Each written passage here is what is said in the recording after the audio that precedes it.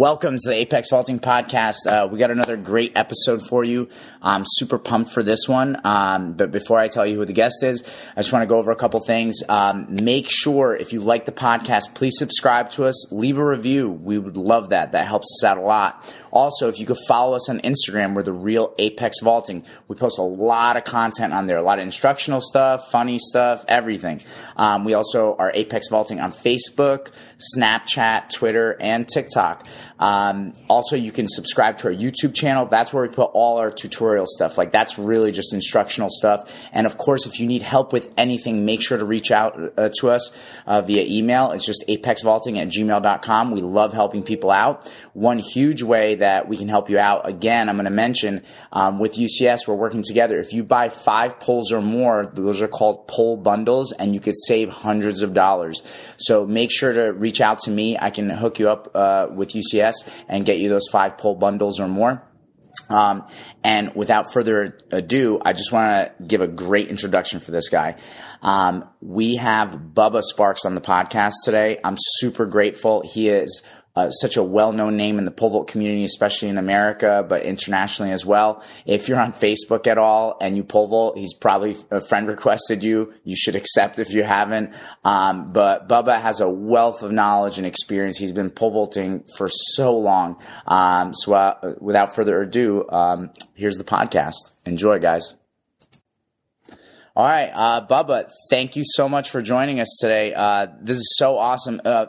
Like I said before we started recording, give a little bit of background. If someone doesn't know you, which is crazy, but like let them know about your experience of the pole vault. How long have you been involved in this sport? And why are you still going with pole vault? Like, what kept you going? Well, first, appreciate you having me, man. I've always respected you. I think you do a lot of great things. I like the way you deliver your message and content, so I really enjoy talking to you. Thank you. For me, this will be my 55th year to pole vault. I saw it on TV when I was 12 years old. I saw Bob Seger at the Sunkissed Invitational. Okay. I saw it from a couple of angles. I thought that was the coolest thing I'd ever seen in the world. So right. I went outside and started grabbing sticks and things like that. Pretty quickly, I broke through the little sticks, and then they're building houses around us. So they had all these carpet rolls on bamboo poles, and so when they run the carpet out, they would give us the pole, and then they would give us the scraps of the padding for that, the carpet. So we put that down, and we would jump and jump and jump and jump. Then my first formal timed pole vault was in 7th grade. And when I got there, we didn't know it at the time, of course, but there was a guy there named Buddy, and Buddy was the athlete. He was the stud, and it turned out that it was Buddy Swayze, Patrick Swayze, people, the movie star. Wow! So he was on a steel pole. We were on a steel pole. You know, he was stronger than we were and stuff. I think he went on to jump 14, but we became friends and kept in touch with each other. But it just kind of kept me going. And then as I moved along through high school, Dave Roberts was a really good high school vaulter at Conroe High School, so I would see him at our track meets, and it's kind of weird how pole vault is when the really good guys are jumping. Everybody's already gone home. So I'd hang out there with me and my brother and my mother, and we'd watch Dave jump. And I think he jumped 15 or 15.5, and then he went to Rice University. So Rice University had the 1964 Olympic champion Fred Hansen, who was also my dentist. Okay. So Fred was coaching Dave, and so we went out pretty much every time Dave jumped, we went out, and we practiced before him, and while he's warming up, he'd kind of talk to us and coach us, and then when we're finished, we'd stay and catch steps and catch poles and all that stuff. Yeah. I kind of got to start off at a high level, but since then it kind of evolved. I jumped 18-1 in 1978. Wow. It's kind of interesting. We had 3 separate all-comer meets on 3 consecutive weekends. On the first one, I jumped 18 feet even, or 549, and I was on a 15.205, gripping 14.9. The next week, I moved to a 16-foot pole. I was gripping 15.4, and I jumped 18 by 50, 18 feet 1/2 inch. Wow. The next week I went to move my grip up and moved again. I went to a 15.8 grip, and I made 18.1. So over 3 weeks, my grip went up 10 inches, but my vault improved 1 inch. Which is funny. We've talked about it, but I feel like I've talked about it with a lot of people. I'm sure you have too. I feel like you have to always be looking at the grip and what's happening to your PR and push off. Like it should be going. Right. It should at least be matching. Yeah, well, it should. So, I mean, I'm looking at, 14 nines. That means a 14-foot grip, and the box is 9 inches deep. So it's 14-foot net grip, and the bar is at 18 feet. It's a 4-foot push-off. Yeah. So I'm thinking, wow, I can move my grip up to 15.4 this week. I'm going to jump 18.6. Well, right. It didn't work that way, but Bruce Caldwell at the time, who started Essex, and he was the national sales manager for Sky Bowl, the Blue Banana Sky Bowls. And so I met Bruce in 1975 after our national meet, and he had this little computer model thing, and his computer model said that based on my skill and grip and everything else I used, that my PR was 18.2. So that summer, after I jumped 18.1, I just decided, this 78, they're talking there may not be an Olympics in 1980. Right. And I just decided I wasn't going to continue to starve. I was going to get out in the real world. So I retired then, formally from that. But I kept jumping and, kept jumping just for fun, lower poles and stuff. But anyway, so I jumped 18.1 there. Then I went on and the way it works for masters vaulters, I'm sure everybody's figured it out by now. But if you want a place to vault, you have to volunteer at the school you want to vault at. So it kind of became a good thing. To give you some examples, I was at UC Irvine for 14 years. I was at Dana Hills High School in Southern California for 6 years. I was at the Woodlands High School for 9 years before I went back to out California. And then I came back. I've been back at the Woodlands High School in Houston for the last 2 years. So it's been a great relationship. I watch these kids grow up. I get to go to their weddings, see when they have kids, when they have grandkids. So that's kind of the advantage of being around. Well, yeah, and so before we continue and before we get too deep into pole vault, I think that's the beauty of coaching is I was having a conversation with a former vaulter of mine who doesn't vault now, but he was coaching for a long time. He's in the military now. He has two children, and we were talking about this idea of it's not your turn anymore. And I think when you're coaching, it's not about you anymore. It's about the athletes. You're trying to help them figure out this thing called life. Right. Pole vault just happens to be the activity that we share and we learn from. But it's like we want to help those athletes grow and develop, not just as vaulters, but as people, And that's where it becomes beautiful. Like you said, like going to their weddings, seeing them, when they have their first child and stuff like that. It's just beautiful moments, It really is, and it's just, and you know how it is. I mean, it's the persistence, the patience, the intellectual. I think pole vaulting is like one of the biggest intellectual and physical challenges because even though you have a pole, the pole is only as good as the energy you put into it. Right. So it's an intellectual math problem and head problem. How do you solve this, and how do you stay at the edge of your ability? Like my orthopedic surgeon said to me, which of course at 66 I see very often. Right. He said, any elite athlete is walking on a balance beam. If you fall off one side, you're not training hard enough. If you fall off the other side, you're hurt. And he said, the problem with you fossils, you older guys, is that, the beam becomes more narrow as you age, and the climb back up is longer. Right. And I love that you brought up this topic. And I mean, there's a big topic that we want to cover at some point, but first of all, I feel like we could probably do 10 podcast episodes, Bubba. There's so many things we could talk about, but yeah, I mean, that's the thing with training, right? I think at any level, but yes, as you age, you have to be even more careful, Yeah. And it's like, you don't want to train too hard because you don't want to get hurt. But you've got to train enough that you're not losing speed and ability, because like you said, the pole is not magic. I find it funny, and I'm sure with the amount of years that you have in the sport and the amount of pole brands that you've seen and different pole systems and whatever, it's like people all of a sudden want to believe like, oh man, if I just switch poles, I'm going to jump a lot higher. It's like, well, maybe, but maybe not. Like, are you better? You know what I mean? You have to make yourself better, Right. And that's always the balance. And the reality is, any of us could adjust to anything. I mean, no matter what the poll is, any of us can adjust our vault to maximize it. Right. So, right. That piece is okay. But you're right. Bruce Caldwell made my poll since 1975. With that said, when he sold out his side of Essex, I switched back over to Pacer Carbons. I used to use Pacer Carbons a lot. I had a lot of kids at UC Irvine in my elites. When I was at UC Irvine, we had a ton of elites. We had Dean Starkey, Simon Raquel, Pat Manson's been out there, Scott Huffman. We've had a bunch of guys come out and just hang out there. Sean Brown. And for people that don't know those names, I mean, those are all guys that are like, if not 19 plus, they're right near 19. I mean, that's quite a squad, Yeah. And so we'd have a little Saturday meet. We'd have all those guys out there. Right. And, Anthony Kern used to come down and jump with us a lot. So it was a fun time. And, my business is healthcare. At one time, I think at that time I owned like 6 physical therapy facilities in South Orange County, California. So, and I had a house that had a pool house out behind the pool. And so the guys would just come stay there. Literally, I think Simon Raquel stayed with me for 3 months before the 92 Olympics. Yeah. He'd come to town and his housing fell out, and he didn't have time to go back to Australia, and it was, winter there. Yeah. And so we just offered for him to stay, and he and Adam Steinhardt stayed at our house. And then it's just, and then when Mount Sack's in town, everybody comes and they stay at our house. They jump at Long Beach one week, Cal Poly Pomona the weekend of Mount Sack, and then do the Mount Sack. So they all come open door policy at our house for vaulters. Alan Launder used to bring over like 10 kids at a time that were Australian juniors, stay for 3 weeks. Right. Wow. That's awesome. I feel like that is so great, that you've done that and that there are people in the pole vault community that do things like that, and help each other out. I think it's huge. Well, I mean, it's not like there's a lot of joy in it.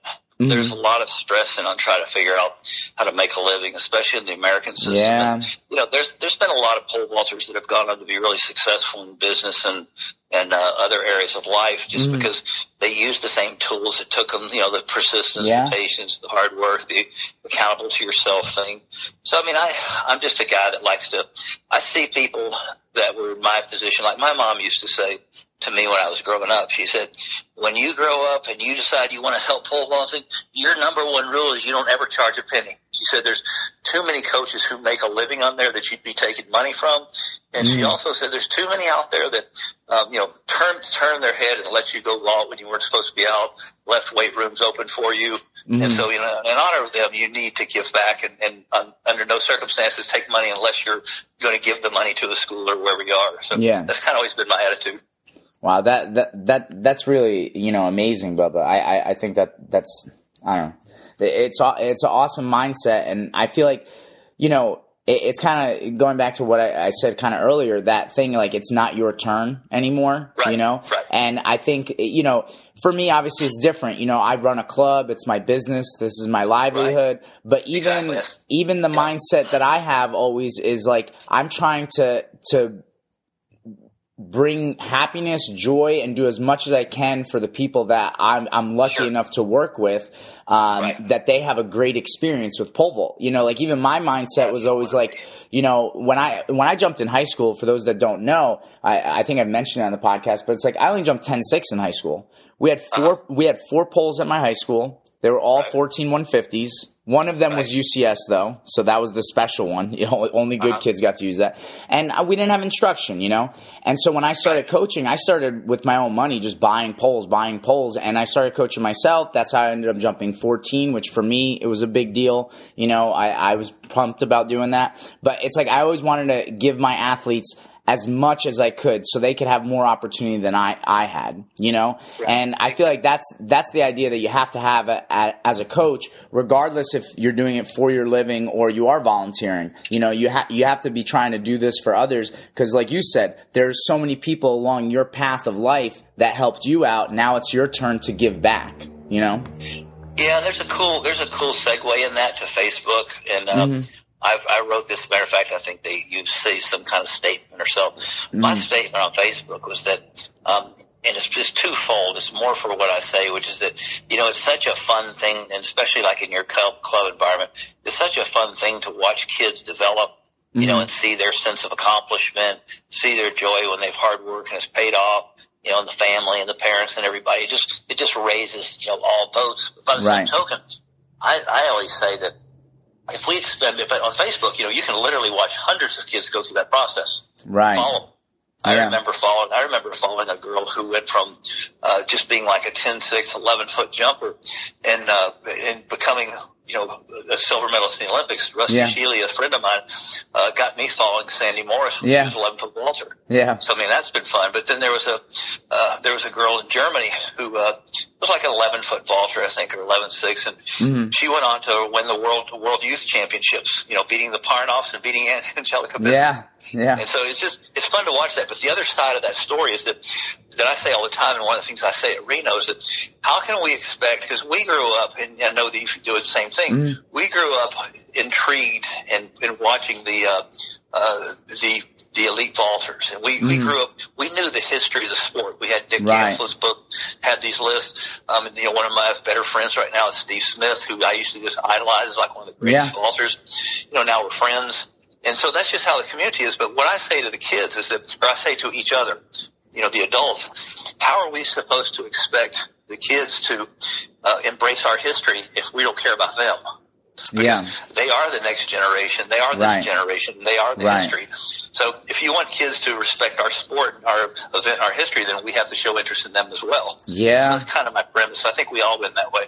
Yeah. Yeah. Well, I feel like we can go off on a tangent and take this somewhere else, but let's start the topic that we wanted to talk about. You made a post just yesterday on Facebook about run-throughs and psychology. Why'd you make that post? And we can kind of go deeper into it, but what compelled you to write that post? Because I think any coach, any athlete has probably at some point encountered that struggle with run-throughs. And, you talk a little bit about psychology in your post. So go ahead. Why'd you make that post, Bubba? Probably one of the top sports therapists in the world was a guy named Robert Andrews, and he lives in Houston, where I live. And he was Simone Biles. He is Simone Biles, sports therapist, Laurie Hernandez, the other gymnast. Many, many, many elite and professional athletes, many who won't list their name. But he works with these people to help them get better focus, get their head about them. He suggested this in a post because he keeps saying pole vaulters, and every time he sees pole vaulters, it's always about run-throughs, fear of a longer run, fear of a bigger pole. And so really what he wanted to do is he wanted to get some input from other coaches about how they looked at this, how they dealt with it, so it would give him and also he's a big pole vault guy himself. He wanted to get some practical ideas from other coaches about how they dealt with some of these things. It's kind of a record for him to draw on when he's talking to athletes. Like I've sent him an athlete that's one of my athletes who's real good, and she had run through problems, but I told him I don't think it's mental, I think it's perception. And so, like we talked about yesterday, she had a way she was running that she came out of a skip, which we have then abbreviated to be very short, but she still was like back on her heels for 2 steps, and then she's leaning forward 2 steps. Well, if you're short running, that means you're at the box and you're just now down the vertical. You're not leaning forward. So her run-throughs were more perception, than mental. And I told him that in advance. But she has other things too, like, some little OCD things like I used to have. And I told him this too. I said, I had a run-through issue in high school. I also had to have everything perfect. Like if she feels the pole move in her hands, it was distracting to her, or she feels. And so it's just kind of those kind of things. And then, just to explain a couple things. So one, like you said, I think the skip into it, a lot of times, like you said, that's very common. Athletes who skip into it, if it ruins their posture, they're not in position. Now they have to try to stand back up and be tall for takeoff. And even it might mess up their pole carry, their tip's too high. And now they're actually correct. You can't take off like that. And so then you'll run through. So I think there's a lot of times like some posture issues, some pole carry issues, and then even like you brought up being like obsessive compulsive. I think a lot of times what happens is we allow vaulters to go through a routine that's kind of like a baseball player going up to bat. Like, all those batters that like literally if the pitcher takes too much time, they ask for time, they step out of the box, unstrap and restrap their wristbands and gloves, do like 10 kicks or whatever of the bat, and then step back in. And what I always tell people is, at practice, you want to introduce as much variability as possible so that kids don't get stuck in routines. Like I'll do anything from a one left overhead carry, 2 or 3 left, overhead carry, low carry, regular carry, just take off, just take off swing, or the full jump. And so it's like by introducing all these different variables, I feel like what you do is you kind of break that obsessive compulsive behavior, and then also you build a more robust, tough athlete that can handle variability. What are your thoughts on that? I think what you're saying is right. One thing first of all, let me finish on the OCD part. Yeah. Because I told, Katie, my girl, I told her, I said, look, when I was a junior in high school, which she is, she jumped 12.8 as a freshman. She's a junior now. Wow. So we've had to take her from being pole rider to pole vaulter. She went really high and she jumped. Well, now she can jump over hand grip, and we're just moving the grip back up and moving up poles. Okay. So it's an issue. But I said, look, when I was at the end of the runway, my junior in high school, if I turned my body clockwise twice, I had to turn back the other way twice. I was that bad. Yeah. But what really kind of changed it for me is I had a guy, Joe at Zermi Vault for the Philippines, and he'd be at practice, and he would literally move his step like 1 to 2 inches. And I would watch him walk up to his mark or something. I'm like, Joe, you stepped 6 inches in front of your mark. That time you're back 3 inches behind your mark. Yeah. So you're moving it 1 inch. So I came up with this weird idea that was fun. Like you and I were talking about yesterday, the pole vault and these issues we're discussing, very little of it psychologically. Yeah. It becomes the trends are three letters in the word routine or rut. So some of the ruts that they get in have to do more with, like you said, the way they set themselves up. Right. But the variability. So what I do at the end of practice for somebody who just can't get it is that, the term that we use, and you and I discussed it yesterday, is that when you're coming toward the box, you have a sensation that you're going to be on with your step. We call that when the box calls. In other words, the box just sends you a message you're going to be on. Right. And when that comes on, if you can't visibly accelerate and jump up, you're too fast too early. So the way we did that was really kind of humorous. We would, I would set up an obstacle course. They'd sit on the pit beside me.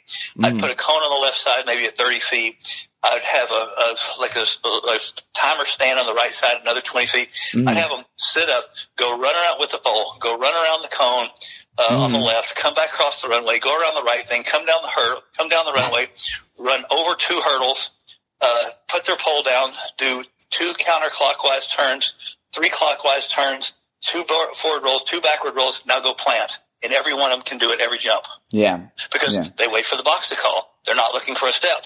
Right. And so what I would say to them is that you're all worried about, he says, you don't have a step, you don't have anything, and you take off every time. So how important really is your step? It's more important that when the box calls, you can run and you can jump. And so it kind of became a fun thing. And then I had a girl that they told me, she can't take off past 4. After 4, she just can't take off. So I just had her get a pole that was real comfortable, a pole she could use from 3, pretty comfortable. And we just have her walk back 11 heel-to-toe steps to the next stride.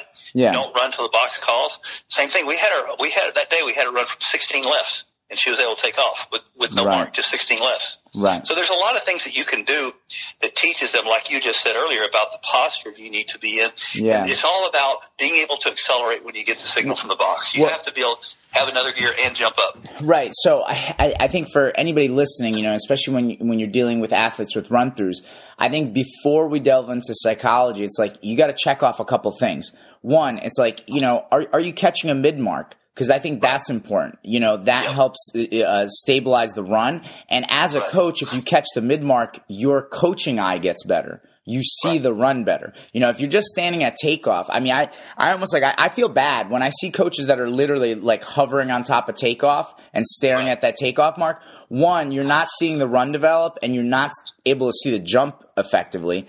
Right? So you got to catch a mid. Then it's like, are you teaching posture? Are you teaching pole carry? And are you teaching takeoff? Like you said, you called it the box is calling you, takeoff is calling you, right? It's like, are your kids just running and hoping that something happens at takeoff, or are they actually jumping up and creating a takeoff? Because like you said, I almost feel like to a certain extent, right? Within a reason, if you move someone's step up a foot or back a foot, right? Like let's say like wherever their mark is perfect. If you move up a foot or back a foot, they should still be able to take off. That shouldn't matter. I would even say, if you're really, good at takeoff, you could probably move it up 2 or 3 feet or move it back 2 or 3 feet, and they'll make the adjustments and make it work as long as it's not maxed out grip, maxed out pull. But you know what I mean? And it's like, so they should still be able to take off because they can keep their posture and jump up and really hit that takeoff. So it's like, because too often I watch certain vaulters and you can tell, you can see it in their eyes. They have no concept for takeoff. They're just running and hoping. Before they ever get to the mid, they've already either dialed in or they're not. They either have that rhythm or they don't. I kind of try to sit somewhere between the mid and the takeoff. The reason I do is because I learned a long time ago when you used to look at video and when you like go through a video of yourself and you'd go through 16 frames of ugly to capture that one frame that was good. So I'm kind of I'm admitting that for myself. So what I'm saying is that you can, whatever you're looking for, you can see. And so what I tend to do is I tend to sit there and I tend to watch around from the hips down, and I just pick things that are out of place. Right. And, another way you can find things out of place really easy is to run video in reverse. So if you're watching video, running it back in reverse, you can really see energy loss really badly. But, some of the big things that happen, as you were describing, is that, firstly, they're too fast too early. They just come out of the back. There's no tempo. They go from a lift run to like a rotary type run, and they just can't jump up. The other is, they'll run, I call it running past their plant. The last 2 or 3 steps, their right hand will come behind them. Right. Over to the side. And then another thing that I see pretty commonly, because that's going to change your depth perception. And then also, you're going to be a roundhouse plant now, which means the tip is over off the left side away from the box. Right. So they have to slow down. So all those things are what make them freak out because they can't make it over in time. Right. So I just think, rhythmical type running, I tell kids all the time, I laugh because they all say no. I said, have you ever watched like a tennis match? And they all say no. But the ones that have, I said, look, there's a person back there and they're just bouncing back and forth. And that's because somebody's about to hit a ball at them at 130 miles an hour and they don't know where it's going. Right. So by having that active movement, they can quickly move where. So I said, you need to run your run with a rhythmical type run because you can always add tempo to the rhythm.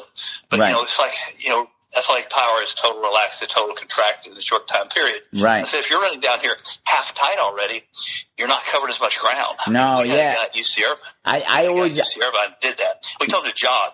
He couldn't get there. We told him to jog, and he was 2 feet under because you can cover more distance if you relax. Right. No, 100%. Well, I always use a track example. I tell people, I'm like, how common if you watch 100 meters, right, and you're running, and you all of a sudden sense the lane next to you, the guy's catching you, you tense up and try to go faster, which actually shortens your stride. But now when you tense up your muscles, I think you lose like something like 20% of the power your muscles can create. And that's exactly when someone passes you by. Whether, like you said, if the opposite, you stay relaxed and stay open, you'll keep your stride length. I mean, people forget it's stride frequency times stride length. If you have just fast feet and they're choppy, I think you said it yesterday. It was like, you don't want to run like Fred Flintstone. That's not fast, Your hands are down, your knees are in the way. Right. And again, like you were bringing up before, it's like, teaching running mechanics is super important. I mean, it was funny when I first started coaching vault, and I like most people, it's like you set up the tripod, you just catch takeoff and on. But very quickly, I'm like, wait, you know what? Most of our product is coming from the runway. So I started like doing research on like Carl Lewis and Ben Johnson and their training and their running form. And I think Carl Lewis had beautiful running form, So I was like, okay, we got to do some of this stuff. And that's the thing. If you have kids that are running backside, they're only engaging the hamstring. They're not even engaging the glute. They're not going to have big, powerful strides. And also when you run backside, it's very difficult to jump up. I mean, if you even look at it's funny, they just had All-Star Weekend for the NBA, but you watch that dunk contest, I mean, you can see those guys have nice posture, nice long short, and they're launching themselves, and it's like you have to have that, but if you're running backside, you're done. You can't do that. And the thing is that it's funny because this kind of all comes back to the same point. Mm-hmm. These create mental issues. Right. They're not mental issues like something's wrong. They're mental signals that they can't take off in that posture or that position. Right. And so, like, what I tell my kids is that, I should see when you pick up the box, because when the box calls, I said everything else is freeway on ramp. When the box calls, it's freeway. I mean, of course, I'm saying that to kids who don't drive yet, so they don't get that either. Yeah. But by the same token, if you can't visibly accelerate and jump up, you're too fast too early, or you run yourself out of your posture. No, 100%. And like you said, you could see it when an athlete's coming down and they have a good perception for takeoff, you see them going after it, Right. Whereas, like you said, someone comes out too fast and you'll see it. They'll short stride it in the beginning, go all like they'll be spinning, and now they have to overstride to try to get to the box. Well, they know they're out of position. I feel like people forget too. Our brains are so amazing. You know what I mean? Like, you might not be able to vocalize it. It might be subconscious, but your brain knows like something's wrong. Don't go. You know what I mean? Yeah, and a lot of that, all the things we're talking about really are perception. So we're really correcting perception problems. But, Pat Manson, this is the advantage of, having all those guys. And then, I was, me and Earl Bell were the two coaching technicians for the 96 Olympics, which meant for 5 weeks I did nothing but hang out the pole vault pit with Olympic pole vaulters and their coaches.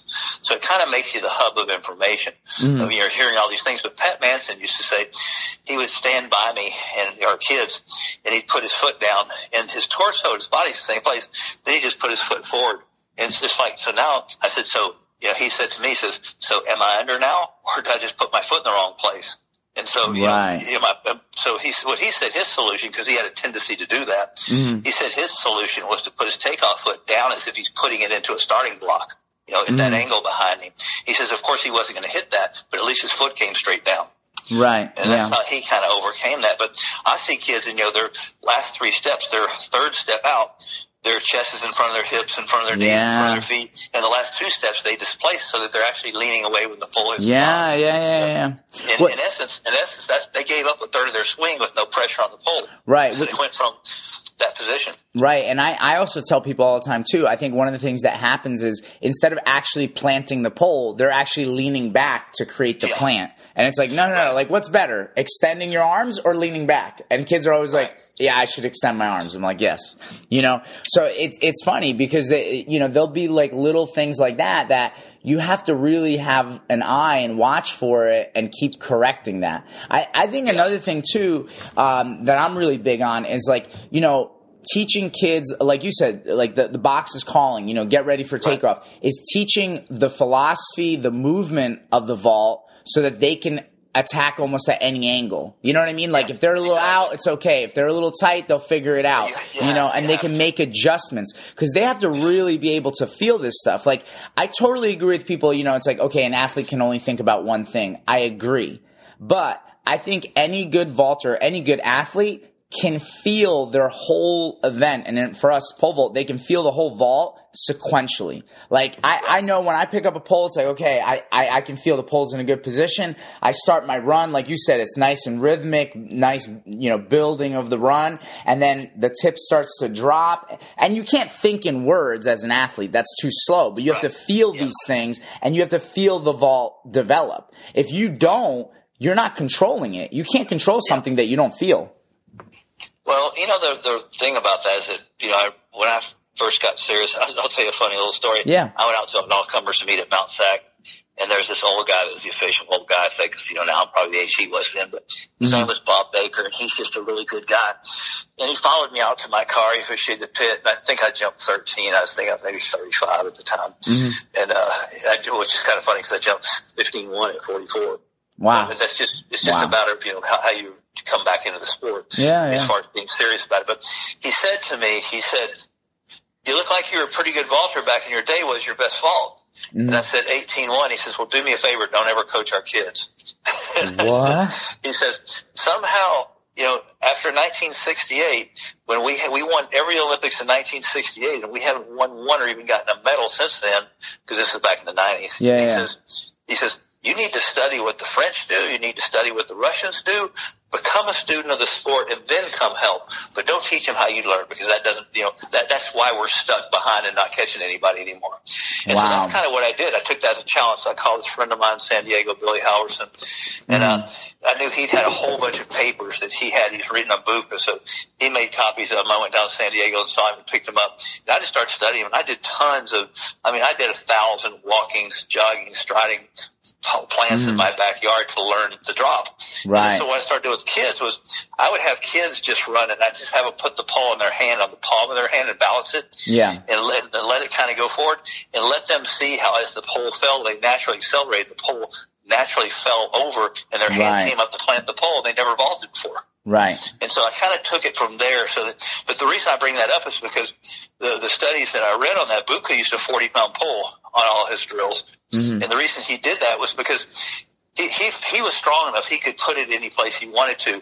But what he wanted to do is he wanted the pole to fall where physics wanted, and he wanted himself to adapt to where that was going. Right. He wanted to make it effortless, Yeah. So we used a 17-foot, 215-pound Nordic that we just held on the end of it. We taped some little weights on the end of it so it would be heavy. And that's how we learned. I mean, also one of the studies that Billy had was about the Russians, and they had this pressurized floor where it would tell how long you were in the air to what you hit. And there were like 8 vaulters that were able to run and just jump into the air for hang time and see how long they can hang. Yeah. And then they had another group that took big poles and did that. And the guys that actually jumped with the poles were in the air almost a little over 10% longer than the guys who just ran a jump. Right. They allowed the pole to pull them in the air as they had to work. Yeah. So those things were fascinating to me at that time. But it's just, it's like I say, it's just one big intellectual challenge that challenges from jump to jump. But to your point with regard to the vault being different, Doug Fraley said one time, which I thought was just incredibly accurate. He said only about 30% of the jumps that you take are actually going to turn out the way you think they are. Everything else is going to be a save.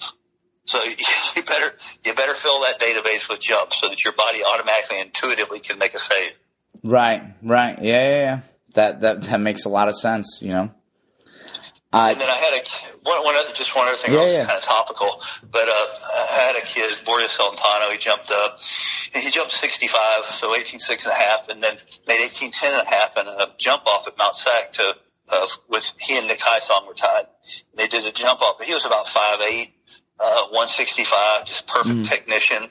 But because he was so small, we got a hold of, through Simon Raquel, we got a hold of Greg Duplantis. Okay. And said, because you're in the same position, what do you recommend to my guy? Because I got him as a 13-foot sophomore in high school, and 6 years later he jumped 18.10 and a half. But Greg just said, tie a sled onto you, wear it to the shower, wear it to the cafeteria, wear it to class, just don't ever take that sled off of you. Yeah. So that pretty much worked for him and for me, and we did a lot of that. It was the same thing. He could get these positions, but as short as he is, how's he going to overcome the feel of gripping, almost 16 feet? Right. Without, getting under and plowing the bottom, which, he didn't. Right. So but all these things, the reason I'm bringing up the story this way is because all those things improve the perception of where you are. Right. Improve your ability to adjust to where you need to be so that your perception is accurate. Now, one year he was just practicing in the off season. He had a shoulder surgery. He lifted with the big weightlifters, and he ran with the sprinters. His problem was he was trying to start from too far back. He's used to doing short run jumping. Like he could start at 3 lefts and make 16 feet from standing 35 feet on one of my 1480. And he'd work his way back. He'd do like 3 or 4 jumps from 3, 3 or 4 from 4, 3 or 4 from 5, and he'd stay at 6. And he could regularly jump 17.6, sometimes 18 feet on a 15-foot pole. Right. Practice. Then he'd go to meet grip 15.9. But he got away from that during this one semester. And he got so fast, so much faster and so much stronger, he felt like he was 2 feet out, but when he took off, he was really 2 feet under. Right. So he lost the perception the perception finesse that he had when he was jumping 3, 4, 5, and 6, he lost that. Well, when he goes to 9, he really thinks I'm never going to be there. I'm 2 feet out, then he's 2 feet under. Right, and I've had situations with athletes that when they're training, they pick up a lot more speed, and the thing is, if you just try to go back, you're kind of out of sorts. It's almost like being a hitter in baseball, and if you've been used to like 70, 80 mile per hour pitches, and now all of a sudden someone's throwing 100, you have to learn that timing, and the timing of the drop and where to drop it. Because think about that. If you got, let's say normally you could get away with dropping the pole at like 30 feet out. Start that pole drop from 30 feet out. If you got significantly faster, you might have to drop the pole like, 45 feet out from the box. And now that completely threw off your perception, like you were saying, and you're not going to feel like you're ready for takeoff, Yeah, on the elite level, Ty Harvey jumped 19.7, was going second at World Indoors. What he used to do is he used to drop a gym bag at 60 feet. And he just didn't run until he hit the gym bag. Right. And that's the way he was able to get such a controlled run and takeoff. It's the same thing I said. You got to keep the horses in the barn, as they say in Texas. You don't run to box calls. Right. Yeah. I get athletes, and this is also why we jump in flats for a long time. We don't ever jump in spikes in practice because we want to learn to run with rhythm. It's hard to run for speed in flats, so teaches you to run with rhythm. Right. And then when they go to a meet, they get warmed up, they do the same thing, and then they'll get the spikes as they start getting further along the meet. You don't deal with the shin splints, but they have a rhythmical run rather than a rotary run. Right. No, I agree. I mean, I think spikes a lot of times, and especially depending on the spike you wear. I mean, some of those spikes almost put you up too much on the ball of your foot. You know what I mean? You can't really hit. Right. It almost doesn't allow you to hit mid-foot, And whereas if you're running in flats, like you said, it's going to help with wear and tear of your body. You're going to be able to focus more on technique, because a lot of people, they put those spikes on, they just try to run fast, and it kind of screws things up. It does a lot. Yeah. And that's what I tell people. I said, look, if you're running like that, I'm sorry for the interruption. No, go ahead. Go ahead. Don't forget it. But anyway, what I tell kids, I said, look, you got 50 fast steps in your pocket. Do you want to use it on 3 jumps, or do you want to use it on 15 jumps? Just run the last 3 steps. Right. And then the next jump, you can run just the last 4 steps. Then the next jump, you can run just the last 5 steps. Right. And when they do that, then they really get dialed in, and they can take off anytime, any place, on any pole. Yeah. No, look, that's why it's like, again, for those people who are like maybe listening to this and going, well, okay, wait, what are the solutions to run throughs? One, there's not one magical answer. That's what people have to remember. But it's like you have to check off those boxes, catch a mid, teach running form, teach a progressive pole drop, make sure athletes are getting ready for takeoff, they hear the box calling, It's like you have to get all these things in line. Once you get to that, if you still have someone running through, the piece of advice that I'd always say is like, look, you have to then lower the resistance. People forget that your grip and your pole stiffness are just resistance. And listen, if imagine this, imagine your bench press PR is, 250 pounds, right? Right. Well, if you went into the gym every single day and tried to do 250, eventually you're going to fail because you can't max out every single day. And then what's going to happen is it's going to create a mental issue because now, you might bench 200, then do 225, then 235, and then all of a sudden, okay, you put 250 and you're literally scared to unrack it. Because it hurt your shoulder last time. You know what I mean? Right. And so the thing is, too, what I want to bring up is also be careful with run-throughs. It's like, are you going to your long runs too often? People forget, this is an athletic event. There is a physical component. This is not just magic tricks. We're not doing card tricks. This is an athletic event. And if you max out on grip and pull from, let's say, depending on the level of the person, a 5, 6, 7 plus left, you can't come back to that for 72 hours. You need rest and recovery before you can max out again. And that's just a basic training principle. Like if you were going to do an all-out sprint, and PR in a sprint, you can't do that again for at least 72 hours. You could do a tempo run. You could do 70%. So it's like you could do some threes and do an easy grip and pull, but make sure you're not taxing the person's central nervous system too often. Yep. After that, This is a trick that I did with a couple people that started to have run-through issues. And a lot of it, I feel like it goes back to what you were saying about your example with the one girl. They skipped into their run, which caused problems. But I did something that I called like slow twos. What I did was like this one athlete, she could normally grip like 10, 9, 11 from 2 left. So instead I said, okay, you can only grip 9, 9. Okay. She would normally run from 25, 26 feet. I said, you have to run from 23. I'm like, this is super easy. You have to learn to control the gas pedal. Because I feel like some athletes, too, they're like that. They're either completely off the gas or pedal to the metal. And so it's like you have to be able to throttle your speed. And I said, and this is the caveat, too, Bubba. I put up a bungee at 11. I go, you still got to wrap 11, though. Right. So you got to be able to go down there, take off, and still give me a nice full jump. And once she could do that, then we would start gripping up and then grip back down and then grip up and grip back down and play that game. And so once she got control of that kind of throttle, she can control her speed and intensity level, then we started going back. That helped a lot too. Yeah. Well, there's nothing more the reason we don't have anybody jump from long run in practice just at all because, the whole principle is to learn to run with a rhythm and get as many jumps in as possible so you can speed up the learning curve.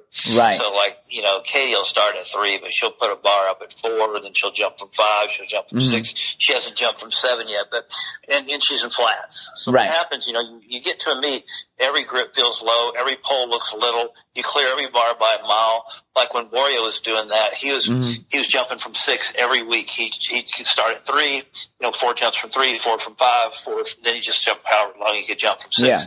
He'd go to, and that's on a 15-foot pole, he jumped 17.6 or occasionally 18. But the thing is, he'd get to a meet and he'd start at 9 after his little warm-up. He started at 9.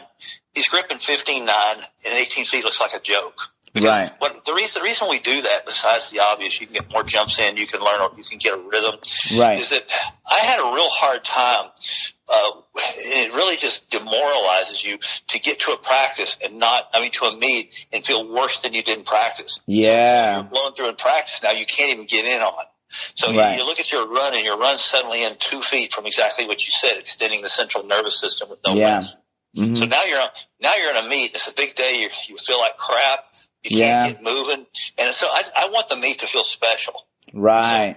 So another thing I've learned over the years is that, and it kind of sounds weird, it's counterintuitive, but, rhythmical mid to upper mid-level effort consistently raises your top end a lot. Like if I do like a ton of 50-meter sleds, for rhythm, not for speed. Yeah. When I get on the runway, I'm just flying.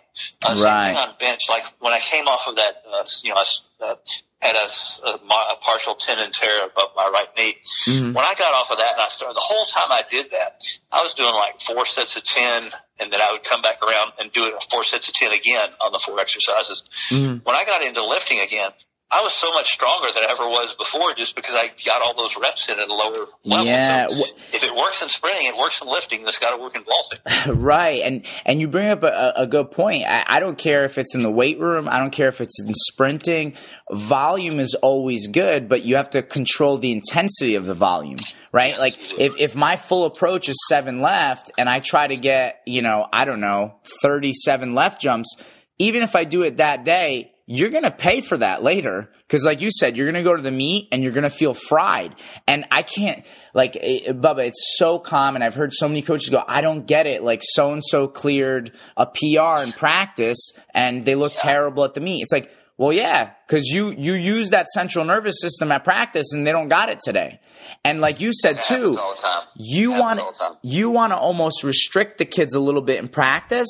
And like you said, the meet feels special. And then it's like you used horses as an analogy before. Now it's like letting the horses run. Like you opened up the barn, you're like, go. And they want to go. They want to run. But it's like if they're doing that at practice. They got freshness to go with. Right. Yes. And right. So, to me, it's, Bill Halverson also once told me one time, and I love this saying. He said, I'd rather be 70 to 80% healthy than 100% hurt. The best way I need to do it, and Dolph Burley calls it stay within himself. And I do the same thing. I try to stay within 70 to 80% of what I think I could do this day. And then what happens is that builds up. And then when you go to a meet, suddenly the 70 to 80% you're giving is is kind of like the 100% would have been at practice. It Right. feels like the same effort, but you're actually at a higher level, putting less effort, which is what you want. I mean, but the other thing too is, and another reason we do a lot of the short run. I mean, it's always progressions. The way we do a practice, just so you understand how it makes sense, there has to be a consequence. Mm-hmm. So what we do is we'll start at 3 lefts with a bar, or during the season 4, and we only use a crossbar. If they have 3 misses, they have to change the pole, grip, or the run, or all the above for the next 3 jumps. So there's a consequence. You can't just take 20 jumps and make a bar. You got 3 attempts, you got to change something. And so that's how they progressively move the run back. Well, I'm not going to make it on that pole. I'll make them take the 3 jumps anyway, because the longer they extend with that new angular momentum, the better it'll help them. So they'll take the 3 jumps even if they think the pole's too small. Now they're going to go back to stride, go to the next pole. And surprisingly not, they boom it. But the thing is that they work through that. And so now they got run PRs, pole PRs. I've never made that on that run from that grip. They've got all these things that they're putting together, and they have a chance to advance each day in it. But the reason we do that is because I saw too many kids running from long runs that about jump 8 to 10, right when they're getting in that point where they're going to start actually learning something, they don't have any, what I call facing your demons. Okay, here's what you do wrong. We got to fix it. Well, they don't have any jumps left. Right, they're tired, So when you put them in this other position, they're fresh, and so they're facing their demons on like number 3.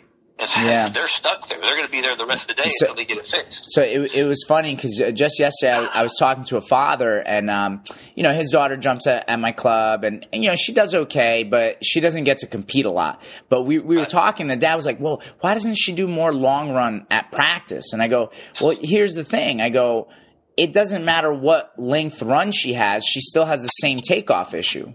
So until she corrects this takeoff issue, I mean, heck, I could push her back to 7, 8 lefts. She might not jump any higher, Well, so it's like, you're exactly right. And that's what Boria used to say to me. He says people would come out watching practice sometimes because he's a really good vaulter, and he was technically very good. And matter of fact, in Reno one year, then with the year he started broken through, Earl Bell did a lecture about the best pole vaulter in the world. Of course, everybody's waiting for, to be Buka. And he says, and it's Boria Solentano. He trains at UC Irvine with Bubba Sparks. Well, it's just because he had a gymnastics background, but he was perfect technically. And just for a guy that's 5'8" and 165, I mean, he could do it. But the point he used to say, because he's also a smart guy. He's now a Top Gun pilot, Top Gun teacher. But he got a master's in mechanical engineering. Then he went on to be a Top Gun pilot. Now he teaches flying jets. So he's a real highly intelligent guy. His logic was real simple. If I'm not doing it right from here, what makes you think I'm going to do it right by going back further and adding these other variables? Well, I feel like people – so I feel there's a couple things that come up in pole vault that create these situations. One, I think a lot of it has to do with confirmation bias, right? So it's like, the great example for confirmation bias is like, oh, my God, every time I'm running late, I hit the red light. It's like, no, you only remember the red lights. You don't remember all the times you got green and you made it on time, That's a great point. Yeah. And I think because a lot of people are like, well, when you move the run back, they're faster, they jump higher. Well, yeah, but you're remembering the one time that worked, not all the times that you developed run-through issues, all the times that the kids still had a messed up jump and didn't jump any higher. Because I see way too often, and I'm sure you see this, people will ask me for advice, and it's like, you have an athlete that jumps the same bar from 4, 5, 6, and 7 left. There is an issue that you are not fixing, and you think adding a left is with more speed is going to fix it. Is not. Just that's the problem. And like the athlete that you're speaking of, I don't want to mispronounce his name.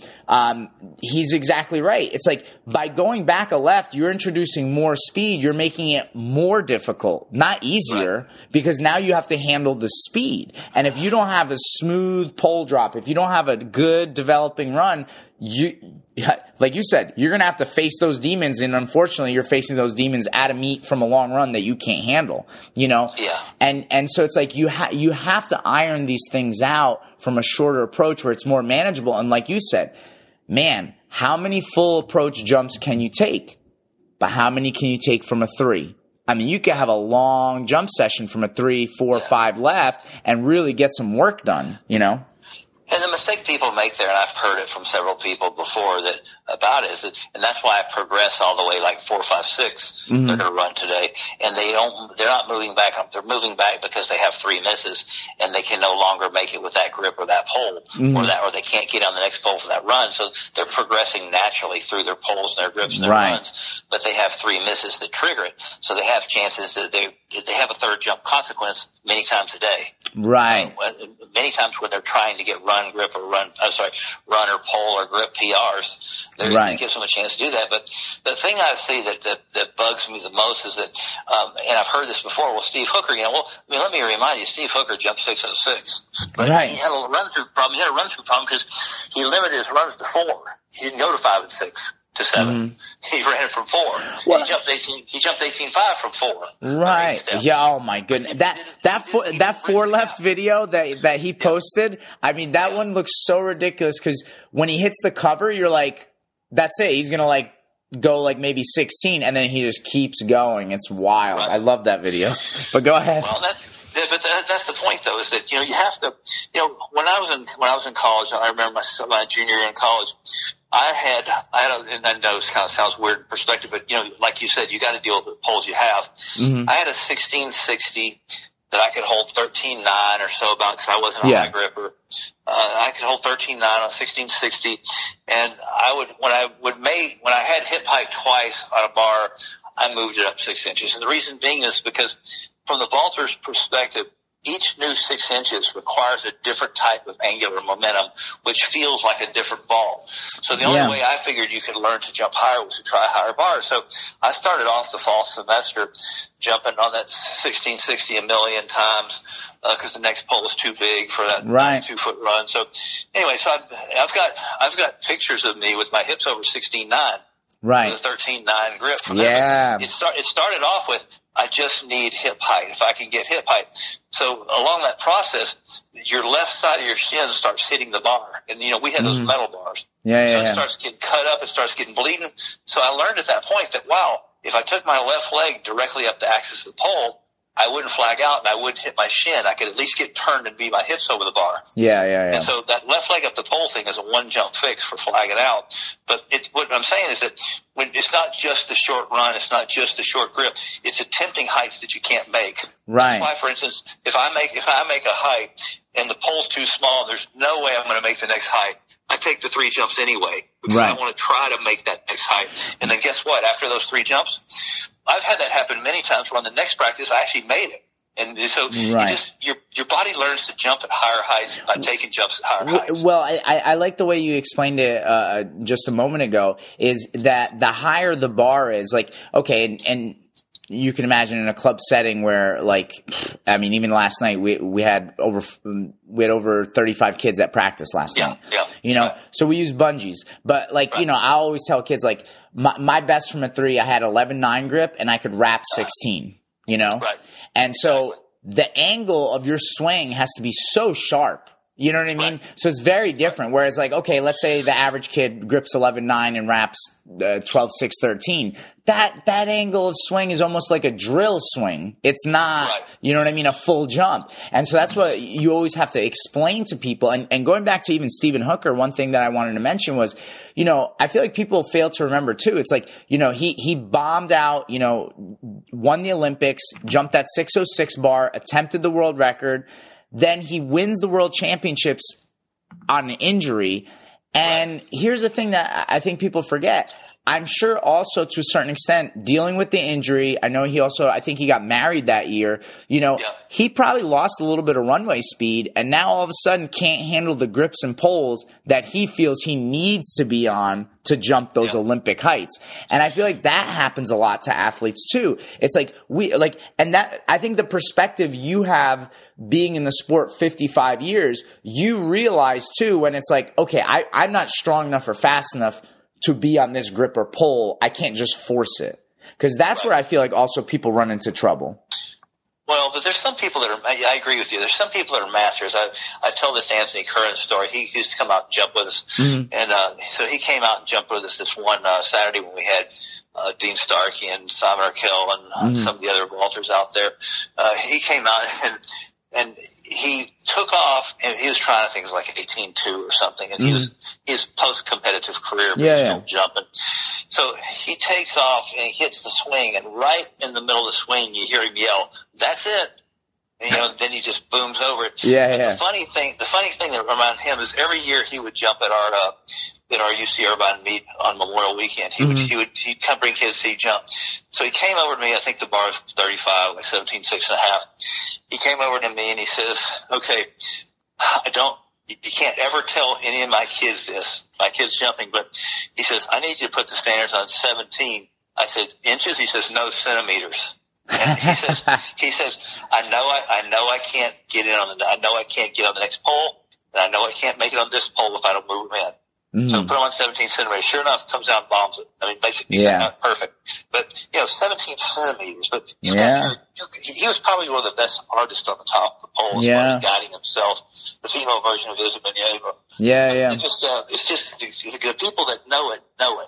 Right. Well, I mean, here's something important. Even you were mentioning earlier, talking about your athletes at practice with 4, 5, and 6 lefts, and you have training numbers and training data that helps you make decisions. Like Anthony knows, he's like, listen, like I know I'm going to land in the pit. That's not the issue. Right. I just know I'm going to come down on the crossbar. Because even Roman Bocharnikov would tell me stories that back in the day in Russia, there would be guys that they would land in the middle of the pit. It was a safe jump, and they would jump 18, but they had to put the standards at 0. Yeah, it's just the way they were coming off the pole. Like that's just the way it was, and but again, going back to what you said about your athletes, you need to have data. You can't just jump. You know what I mean? Like I feel like sometimes, I think Brad Walker had a little video clip when he was still jumping where he said it the best. Pole vaulting is so fun. And I want people to have fun with it. But if you're really trying to jump high, like if your goal is like, I'm trying to PR, well, then you need data to back up what you're doing. You can't just jump and then hope things happen, All right. I mean, at this age, at 66, and one thing I didn't get to is the master side. I mean, I've won 3 world championships, and I've won world championship medals on 5 continents.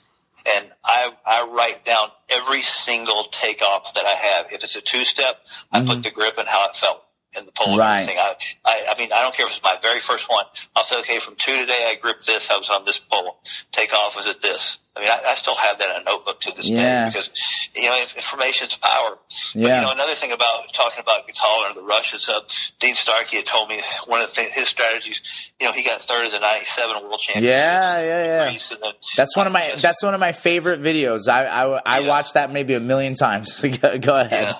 Yeah. Well, we were good friends, and he stayed at our house a lot during that time. We'd come to California. I mean, Southern California from Central. But I got third in the World Championships in South Africa a month before him. So we took a picture in front of my house with most of the medals. But he would tell me that he says, look, here's the deal. Gatalin has to be on a certain pole to jump 80 or higher. I can jump it on any pole in my bag. I got 11 poles I can jump 80 on. Because I can jump from all these runs and all these conditions and all this. I can jump 80 on any pole in my bag. He's got to be on that one. Yeah. So that kind of sums it up the best as far as how you can use your tools. And being able to adjust. I mean, I feel like sometimes too, it's like I'm very big with my athletes. Like we will make adjustments. We will make it, whether you have to go from a 5, 6, 7 left today, you got to be on this pole or that pole. I mean, people sometimes almost make fun of me because I'll go to these meets. I'll have 2 bags packed with poles and they're like, oh, did you bring enough today? It's like, I hope so. Like, I don't know what's going to happen today, If I could, I would bring all 200 poles with me, right? But, it's like one of those things you have to be able to make adjustments. And I feel like far too often I hear athletes or even coaches complain. They're like, they're not going to be able to PR today. It's too windy or it's too cold or it's too what. It's like, wait a second. Everyone has to deal with these conditions today. And we also need to remember this is a sport. We're competing. You still have to get on the runway. Like Dean knew that it's like, okay, this is powerful. I know Rodion Gatalin, he can only jump that 580 bar on that pole. I'm more versatile. No matter what happens today, I can get the job done. And that's huge. It is. And, to put it, when you bring up that subject that way, is that in 1976, I was at the meet that Earl Bell got the world record at. He jumped at Wichita. He jumped 18.7 and a half. I got my first 17-footer that day and qualified for the Olympic trials. Nice. Since pulled my hamstring at 17.7, so I didn't get to go. But the point is, in 1976, he gets the world record. He gets second at the Olympic trials, and then he goes to meet and he gets 10th in the Olympics. Yeah. And it was raining, swirly winds, and all this. He was so disappointed by it. The story goes that he was so upset. He said, I learned a big lesson today. It doesn't matter what the conditions, somebody still wins. They still give out the medals. Yeah. So the story goes that every time it rained or every time there's a headwind, even if it wasn't a jump day, he would go vaults in some way. Yeah. So we started doing that at UC Irvine. We get these things out there called Santa Ana winds, where we have a 45-mile headwind. Right. And then we have like a pouring. So once a semester on the wind and once a semester on the rain, I would message or call my kids and say, okay, we're having a meet, and it's practice day. We're having a meet, but this is, and I would say, this is the day. Yeah. And what this is the day means is that you cannot pick up your pole. You cannot do a pole run. You can't do a pop up. You can't get on the runway until I call your name, and you pick up and you pick your height and you jump. Yeah. And it's pouring rain. There's a giant headwind, and I never had anybody know height. And I'll tell you what, they end up jumping within a foot to 6 inches of what they normally jump. Yeah. And guess what? Whenever they go to a meet, they're just laughing at everybody else freaking out because we do that. And we always call it, this is the day. It's pouring rain. You can just, it's just the pit's forming like a lake. Yeah. We're jumping in a meet. No warm up, no nothing. Pick your pole, pick your height. I don't care if it's 6 feet. Yeah. Pick your pole, pick your height. Let's go. And everybody just had a blast. I mean, they were so intimidated by it, but then they were so empowered by it. Right. But that's just like you just said. Somebody still wins. They still give the medals. Yeah, well, and it's funny, like, whether it's raining or windy or whatever, I mean, obviously safety comes first, but it's like these are all just going to take percentage points off of your PR. Like you said, it's like you're not, if you're, a 12.6 high school female vaulter, you're not going to, in the rain, all of a sudden jump 6.6. You know what I mean? Like, you can manage it and get a grip and a pole that you feel comfortable on and probably still jump 11, maybe 11.6 even, and so, exactly what happens. Yeah, and that's the thing. Like, that's why even this summer, I'm so excited to see the Olympics because what a crazy storyline we have. I mean, Mondo just broke the world record twice, but then you have like the king of consistency. I mean, has anybody been more consistent for the time period the last few years that Sam Kendricks has? I mean, so I'm very intrigued. Like, what is going to happen? You know what I mean? And listen, I think also people forget how close their PRs are. I know Mondo broke the world record, but it's 20 feet 3 1/4 inches versus 1910. Yeah, it's close. Here's the thing. I mean, I wasn't a high grip guy. Mm-hmm. I grip high. I learned how to grip high and still be effective. Mm-hmm. But I was not a high grip guy. My first 15-foot jump, I was gripping 11.2. Yeah. I'm sorry, I was gripping 13.2. Okay. And so, I mean, I was just like Sam. I threw my head back and I jumped up and I swing before the pole hit the box. Yeah. And then I moved my grip to 14.3 one day and I started making 16. Then I went to Texas Relays and I saw Larry Jesse jumping, and he's a good friend of mine. And I saw him, Dave Roberts, I think, jumped 18 and Larry jumped 17.6. But Larry was just, I mean, he looked like he was walking down the runway. I mean, like one of my friends said next to me, he says, he ain't running fast enough to scatter crap. But he just like reached out of socket. He just held that out of his shoulder. Yeah. He just reached so high and he just held that position and he just moved his hands forward as he swung. Mm-hmm. So I went out the next day and I tried to mimic what he did. I see what he did. Let me see if I can feel what he did. And I moved my grip that day, and one day I moved my grip from 14.3 to 15.10. Okay. On a 1670. Yeah. And the pole was really mushy, but I just really kept reaching up. And I started at 60 feet, then I went to 90 feet, then I went to 120 feet. I didn't put on spikes till 90 feet. But I was gripping 15.10, so I moved my grip down to 15.2 and started repping 17 feet. My PR at the time was 16.4. Wow. Yeah. So there was a way to make that happen, but you have to find consistency and a rhythm. And I just looked what he looked like, and I went, I mean, I can run faster than that. Yeah. And so it just comes down to you just apply those rules to yourself and then find consistency. But like you said, the consistency in practice, the rule, as you know, is practice like you compete like you practice. So if I get to a meet and I see somebody in their long run spikes and they haven't done anything from 3 or 4, I'm like, what are you doing? Yeah. Let's stick with what's familiar. Right. Well, and you're bringing up so many things that, well, just listening to your stories make me think about so many different things. But I think one of the things that is super valuable in the pole vault, one, how thankful I am. Like, I always thought this, like, I started coaching in 2004, and I'm like, thank God for all the people that came before me, because I learned from every story. I mean, Bubba, I would go to Kinko's, FedEx Kinko's, a copy place. I literally would print out everything I could find on the internet and make my own spiral wrap books. And I would just read this stuff, every chance I got. And, you lived it though. You've been through the generation. And what I think is super valuable when I listen to you talk or read the things that you post on Facebook is that you've tried it all. Yep. You know what I mean? Like you never got like religious about, I'm only going to do this, because you were like anything to jump higher, anything to make it better. And so you were willing to try different things. And that's how, I mean, listen, at this point at the club, like we have a certain way of doing things. I mean, we're always open to try to make things better and create a better process.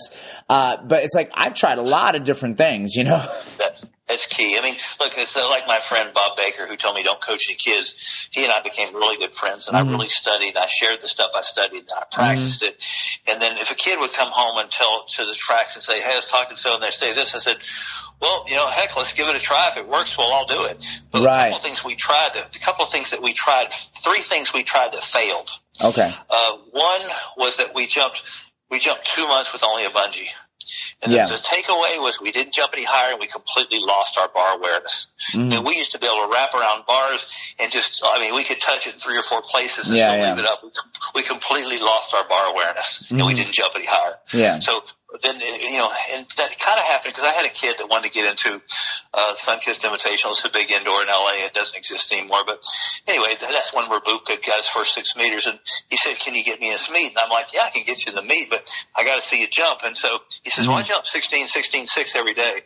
Well, he came out to jump with us, and I asked him where he jumped, and he told me, and I know that's a bungee only place, and we've just done our little bungee experiment that failed. Right. So I said, we're going to jump in a meet at UC Irvine this weekend. Come on out and jump. Well, he came on out. He wanted to start at 15 feet, and I watched this warm up. I knew it was a bungee, because for us, a tight bungee means 2 feet less. So if you make a 16-foot bungee, you're a 14-foot vaulter. So he agreed to start at 13.6. He made 13.6 on his last jump and did not make 14 feet. Wow. But he really believed he was a 16-foot vaulter. It demoralized him so horribly. Well, it completely destroyed his spirit, because he really believed that he was a 16-foot vaulter. You know what's funny too, and I think, again, I told you we use bungees at the club, but what I think is there's an effective way to use them. No, but what I was going to bring up is, I think as a coach, you have to be very honest with your athletes. It's like, if a kid wraps a bungee, you can't tell them that they cleared it. Like, for me, it's just 2 feet. I mean, it's really easy. I just don't look. We're gonna use a bungee today, but subtract 2 feet. That's what you could make with a bar. Yeah, and then that kind of puts them in some perspective, and they can get something done. The other failure we did was we moved the standards into 60. We felt like maybe we're instead of 80. I mean, I was on the field at the 1996 Olympics, often on the field and in the stands. I saw the closest standard setting I saw, and one guy was 70 or 28 inches. It was for Trent Denkoff on one jump, and then he moved it back to 75. Everybody was at 75 or 80.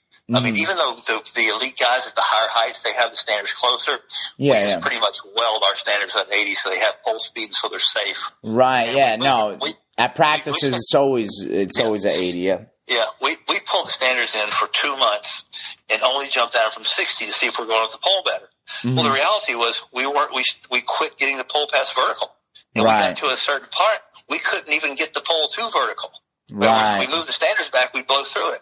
Right. So we learned that lesson. And then the last lesson we learned was we did one whole off season of every jump you took with taps.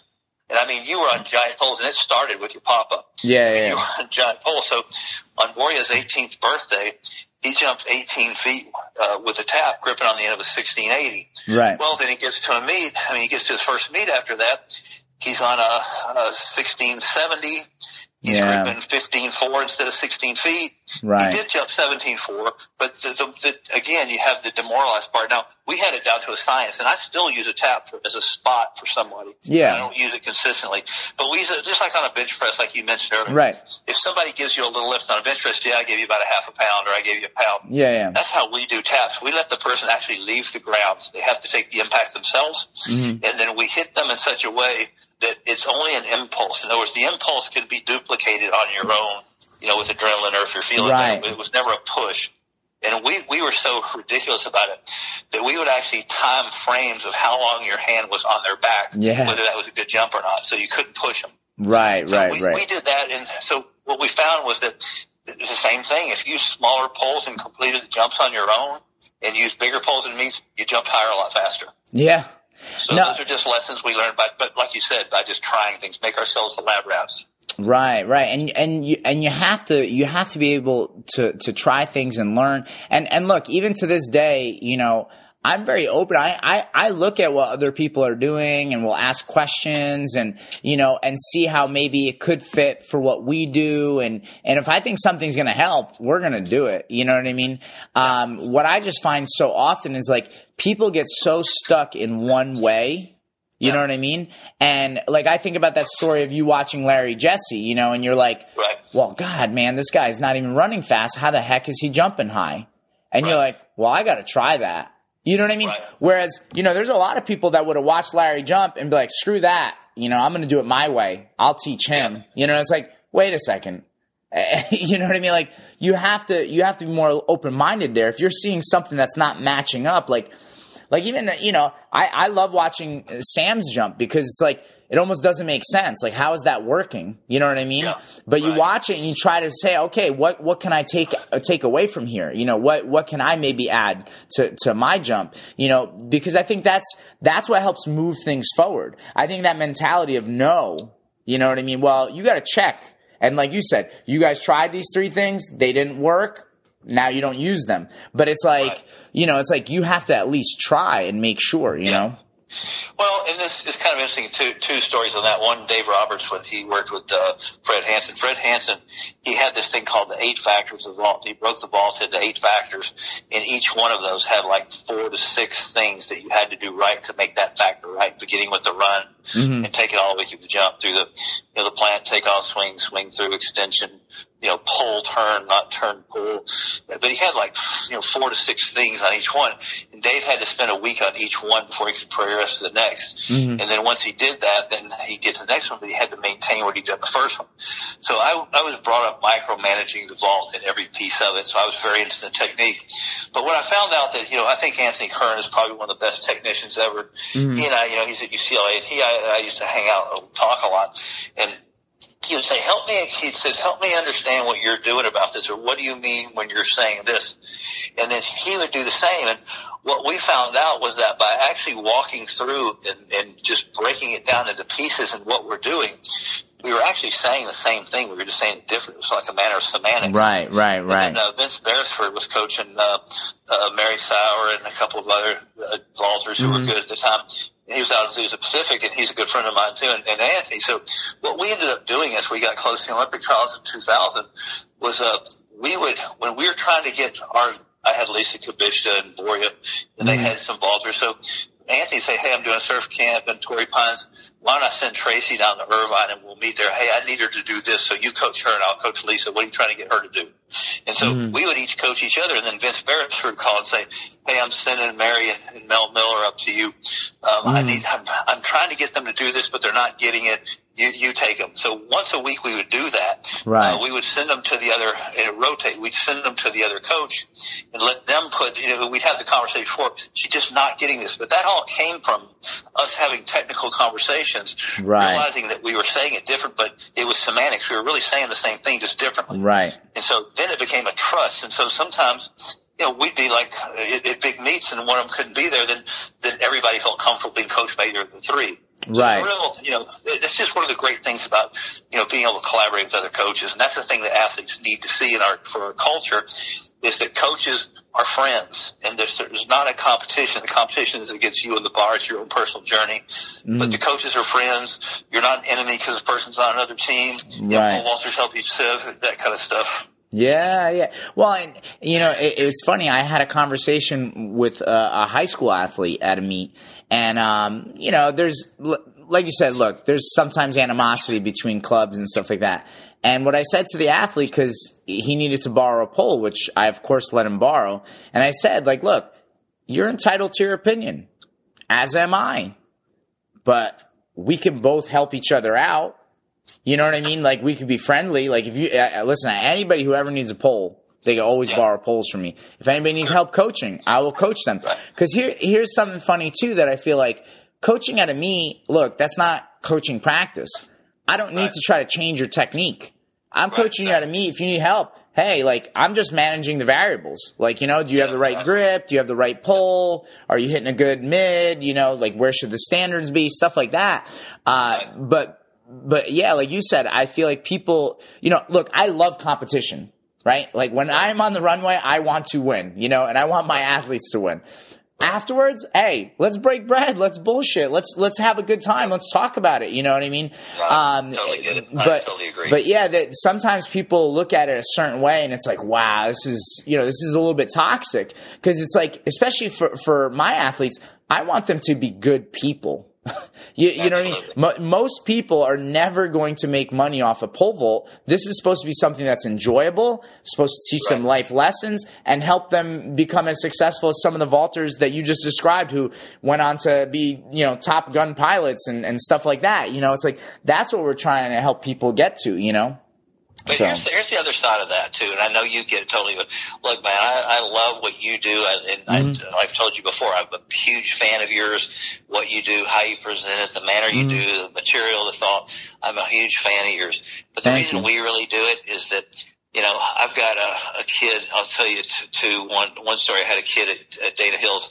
He was kind of a little chunky guy, short. He really wasn't fast or anything, but he just loved the event, and he became the technician of the team. I mean, he was the best vault model of anybody I had, and he PR'd at the end of the senior year 11 feet. Yeah. I mean, I will take that guy over many other people many times. 100%. That's one part. And then I had a kid at the Woodlands High School many years ago, and he's a good-looking kid, blonde guy, senior year, just the nicest guy in the world. He wanted to vault, but he had flat feet. He just wasn't fast. He didn't have much athletic aptitude. Yeah. But he was just a great kid to be around. So he says, I know I can't go to meets, but could I kind of jump with you guys and maybe be team manager and help make sure everybody gets their poles and everything for the meets and stuff? I'm like, yeah. So we had a regional qualifiers meet. So people who qualified for regional meet came to our school for a meet. Yeah. So what I always did at UC Irvine and what I do with the Woodlands is we'll have a masters meet or an all-comers meet right before that meet so that we have officials for the meet. So we'll get an official mark, but then we'll be the officials for the meet. Right. So I got the coaches. It was no argument. Coaches are fantastic there, but they gave him a uniform and let him jump in that meet with us. Right. And his big deal was, and I'll say it at the end, but his parents were there and they're going to see him. He's jumping in a school uniform. He's jumping with us. And he hit his lifelong goal. I mean, he's a senior. He just started senior year. Yeah. Hit his lifelong goal. He made 8 feet. Awesome. And I mean, people had tears in their eyes because he's just such a good guy. Yeah. And that's really what we're all out here for. I mean, for me, I look at it, I'm an older guy now. So when you talk to people, they'll say, oh, I tried that once, or I did that in high school, or I knew this guy that did that. The number one thing I want kids that came through with me, whether they stayed for 1 week, or 1 month or 1 year. Yeah. The number one thing I want them to say is that, hey, I really had a lot of fun. Yeah. I mean, and that's it. And then, it's all about the kid. So they're going to pass through the event and move on to other things. What I find that makes it interesting though is that, the kids that when stuff we used to jump with, they have kids and all of a sudden their kids are vaulting. So now they're back to vault. So it kind of gives you another pass through another generation. But my thing is always that, like I said, 1 week, 1 month, 1 year, I want the kids to say, wow, I did that for a while, and it was really a lot of fun. If they can't say that, then I failed. Well, yeah, I mean, a lot of us talk about growing the sport. If people don't have fun with it, then yeah, what are we doing? You know, it's like they should have fun. They should enjoy their experience, you know, and that's what will keep the sport going, you know? Well, and you know how our event is very, you know, like John Clark, the story everybody's heard about him, you know, he'd never vaulted before. When I'd won in New Zealand the World Masters games, he had messaged me that I think at 6 years old was too late to start trying to pole vault. Yeah. I'm like, of course not, you know, of course not. So, and another thing, you know, our World Championships, which I absolutely love, our World Championships don't require qualifying marks. And you have to think about it. Our World Masters games, that's 30 sports. 30 to 50,000 athletes from over 100 countries. Wow. So if you want to put on an event of that scale, then you have to have participants. Right. So I would invite every single person that wants to participate. I don't think it needs to be elitist. And our national meets the same way. You don't have to have a qualifier. And I love that because it brings new people into the sport that are good people, that are willing to do a lot. I mean, look, Becca didn't jump the highest in the world. Doug Lang didn't jump the highest in the world. And he had vaulted well according to Gus. A lot of these people don't do that, but they've given so much to the sport. Mike Soul in Minnesota. He's done so much for his sport. He's an 8'6" jumper. I mean, but it doesn't matter. But, you know, you don't get those guys if you don't let them participate. I just don't like the elitist idea that you have to jump a certain height to get into the meet. I mean, I remember World Championships in Sacramento in 2011. There's this guy from India, and he had only been jumping for a couple of weeks. He was doing other events, and so he asked if we could start at 5 feet. Well, the way the rules read is there's a recommended height, but you can start at any height that the lowest athlete wants to jump, which I also like. So he started at 5 feet. He ended up jumping like 6'6", and I mean, you thought he won the Olympics. Everybody was screaming for him and cheering for him. You've never seen a guy more happy in your life. And, you know, we need more of that in the world. No, 100%. The meet that I run in the summer, you know, last summers we've had over 100 competitors, so it's been awesome. And somebody asked me, they're like, oh, are you going to raise the opening bars? I'm like, no. I'm like, I want as many people to compete and have fun as possible, you know? And it's like, and look, it's like the way I run it, it's like there's a 3-tiered warm-up system. So it's like if you're someone that's coming in later, you literally don't have to warm up, get on the runway, do anything till it's that third, you know, warm-up period, which is pretty close to everyone's opening bar who's top tier. And so it's like, it works out for everybody. It's fair for everybody. And, you know, maybe it's a long day for some people, but it's like, that's what a track meet's like, and especially events like that where you have a lot of people. But, you know, it's about having fun and letting everybody be a participant and let everyone enjoy it, you know? It's so huge. I would love to keep talking, Bubba, but I got to get ready to go to a meet. But we definitely have to do this again. Thank you so much for being on. You don't have an Instagram, do you, Bubba? No, I don't. Just on Facebook. Okay. But so I appreciate everything you do. Big fan. Always want to support you in any way I can. Dead on the angles you say. I love the way you present it. I love the way you coach. I love your thought process, the ideas you put out there. So anytime you need me, I'm happy to be here. Thank you. That means a lot, Bubba. And I just want to say thank you for everybody listening. Please subscribe to the podcast. Any questions or comments, please email us at apexvaulting@gmail.com. And again, thanks for listening.